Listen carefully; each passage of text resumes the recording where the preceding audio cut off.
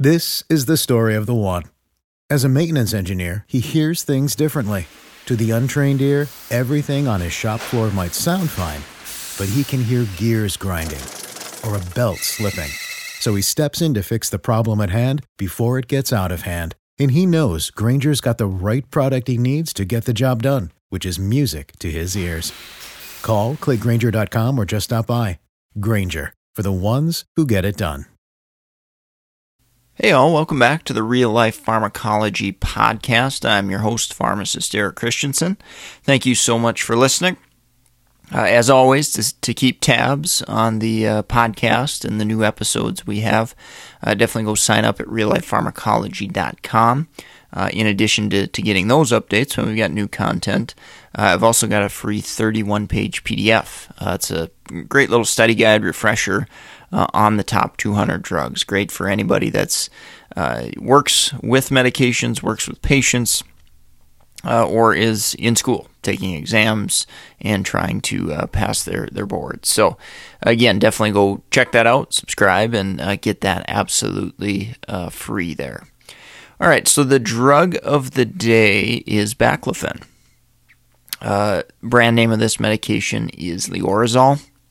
I can't say I see that brand name used terribly often, but I have seen it, come across it a couple of times. This medication is used primarily for muscle spasms and spasticity associated with various muscle disorders.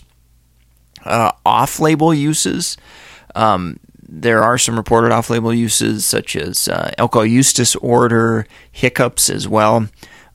Me personally, I have not seen baclofen used in those off-label settings, but I did want to mention them at least. By far, in clinical practice, I see the medication used for spasms or spasticity. Mechanistically, this actually works by blocking reflexes at the spinal cord level, so kind of in that central nervous system area. And it's likely due to hyperpolarization of neuronal cells or neuronal endings, and that ultimately leads to a relaxation of muscles, which obviously helps spasms and spasticity in general. All right, so when I think of baclofen, one of the things that I hear a lot, or that I've seen patients be on quite a bit, is baclofen pumps. So this is one kind of unique thing where we do actually intrathecal delivery of the drug.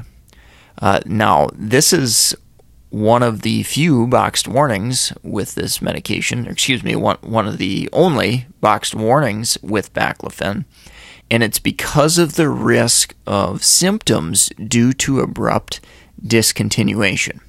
Okay, so if we abruptly stop this medication, we can have a significant reaction because of this.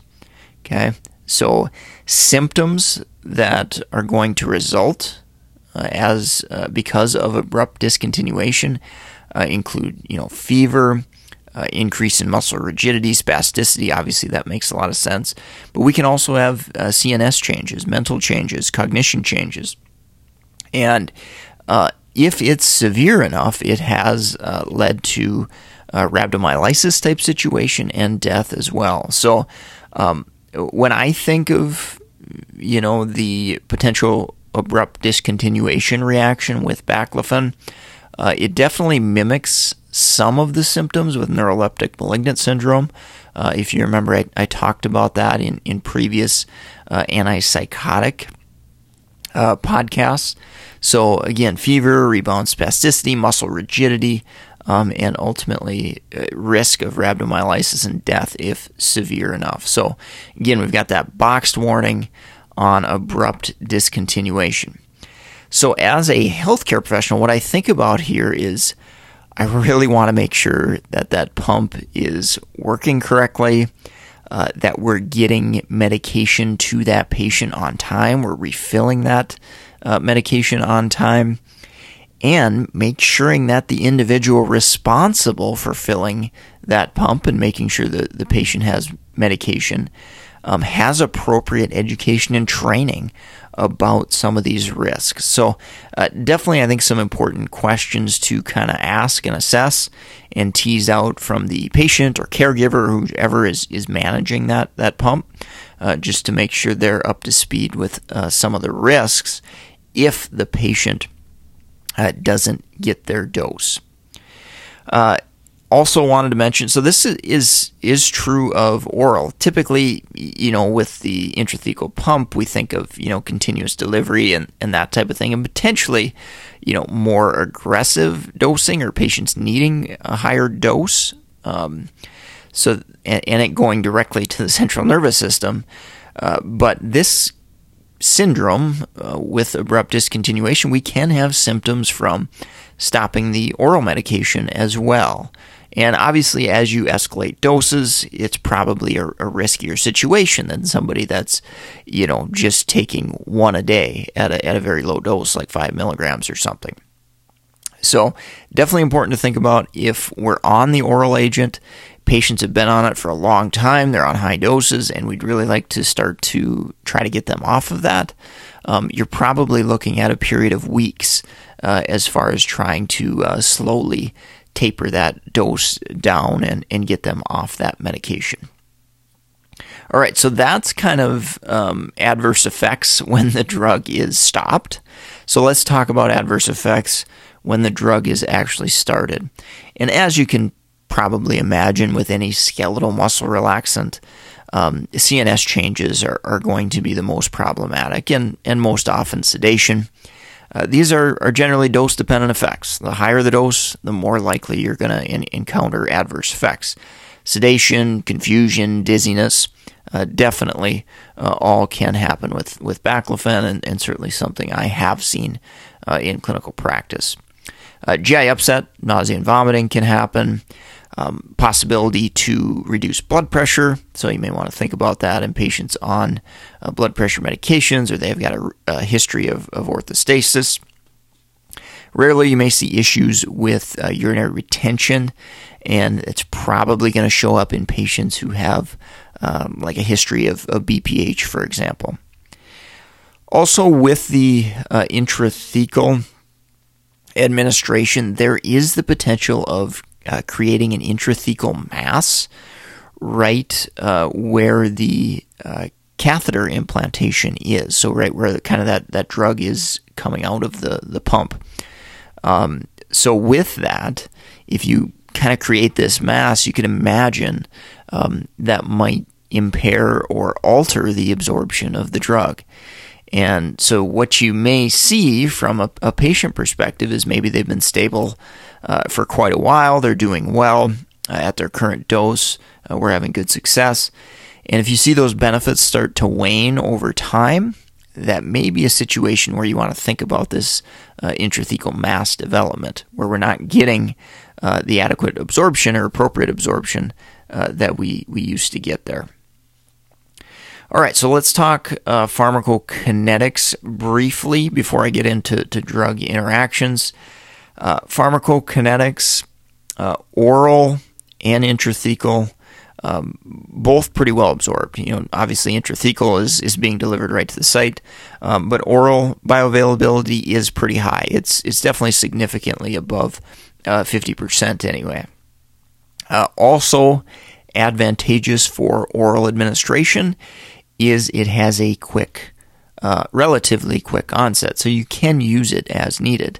The onset of action is in the ballpark of 30 to 60 minutes. So that's a nice thing as far as getting our patients relief quickly there.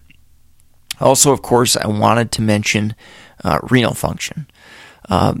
So this drug is primarily eliminated unchanged drug through the kidney.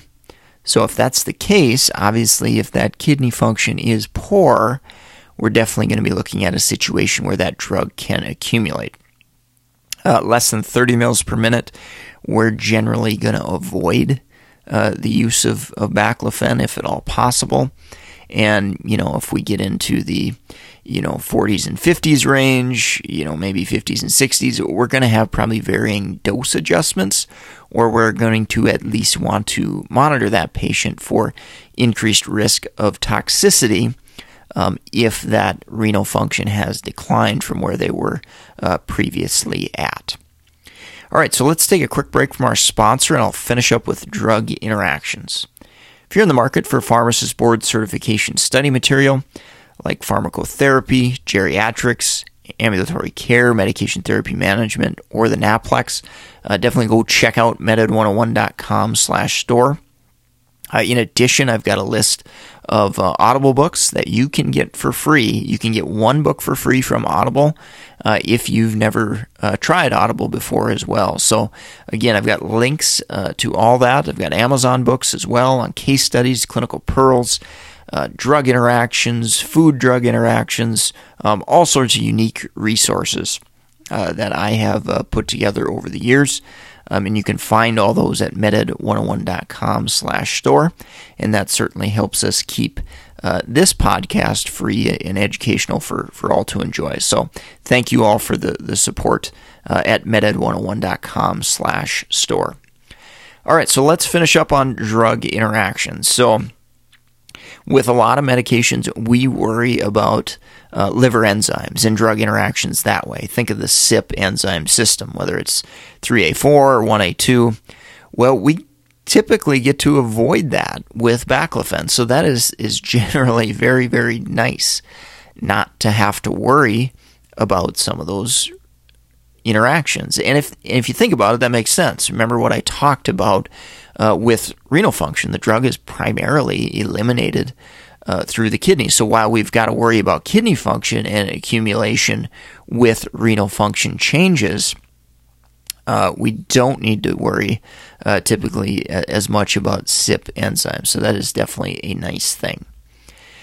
By far, probably the most common interaction you're going to run across is CNS depressants. So really the additive type effects.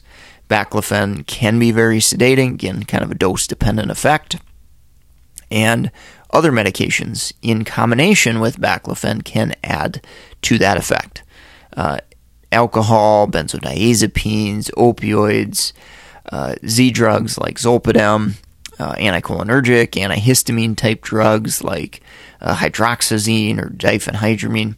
All these medications can definitely have additive, sedative, and potentially CNS changing effects, confusion, dizziness, all those type of things. So definitely look out for that and look out for those additive type effects. The other thing that I do think about briefly is the blood pressure lowering effect. I would say it's not typically huge with baclofen, but if you've got a patient, particularly maybe an elderly patient that's sensitive to lower blood pressure, or they're on multiple blood pressure lowering medications, that's a situation where baclofen could provide some additive blood pressure lowering effects and potentially increase that risk for dizziness. So important to keep an eye on that. I think that's going to wrap it up for today. I hit the highlights there. Thank you so much for listening. Hope you picked up a few practice pearls regarding baclofen. If you enjoyed the podcast, leave a rating, review on iTunes or whatever your platform you're listening on. I'm greatly appreciative to those of you who have taken the time to do that. It helps keep me going, as well as it helps my rankings in all the different podcast platforms. So again, thank you all very, very much there. Also, share us with a friend, colleague, a student you're working with, anyone that needs to learn more or could always learn more about medications and medication management. If you'd like to reach out to me, comments, questions, definitely track me down, mededucation101@gmail.com, or you can track me down at LinkedIn, Eric Christensen, PharmD, BCGP, BCPS. I think that's going to wrap it up for today. Thank you for listening. Take care. Hope you have a great rest of your day. This is the story of the one. As head of maintenance at a concert hall, he knows the show must always go on. That's why he works behind the scenes, ensuring every light is working, the HVAC is humming, and his facility shines. With Grainger's supplies and solutions for every challenge he faces, plus 24/7 customer support, his venue never misses a beat. Call quickgrainger.com or just stop by. Grainger, for the ones who get it done.